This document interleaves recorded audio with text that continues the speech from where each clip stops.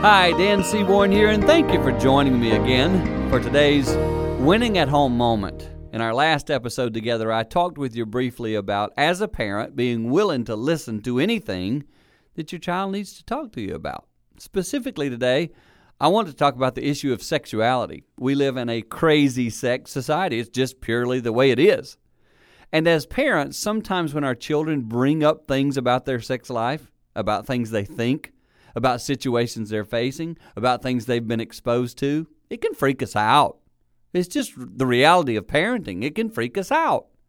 But I want to tell you, expect it.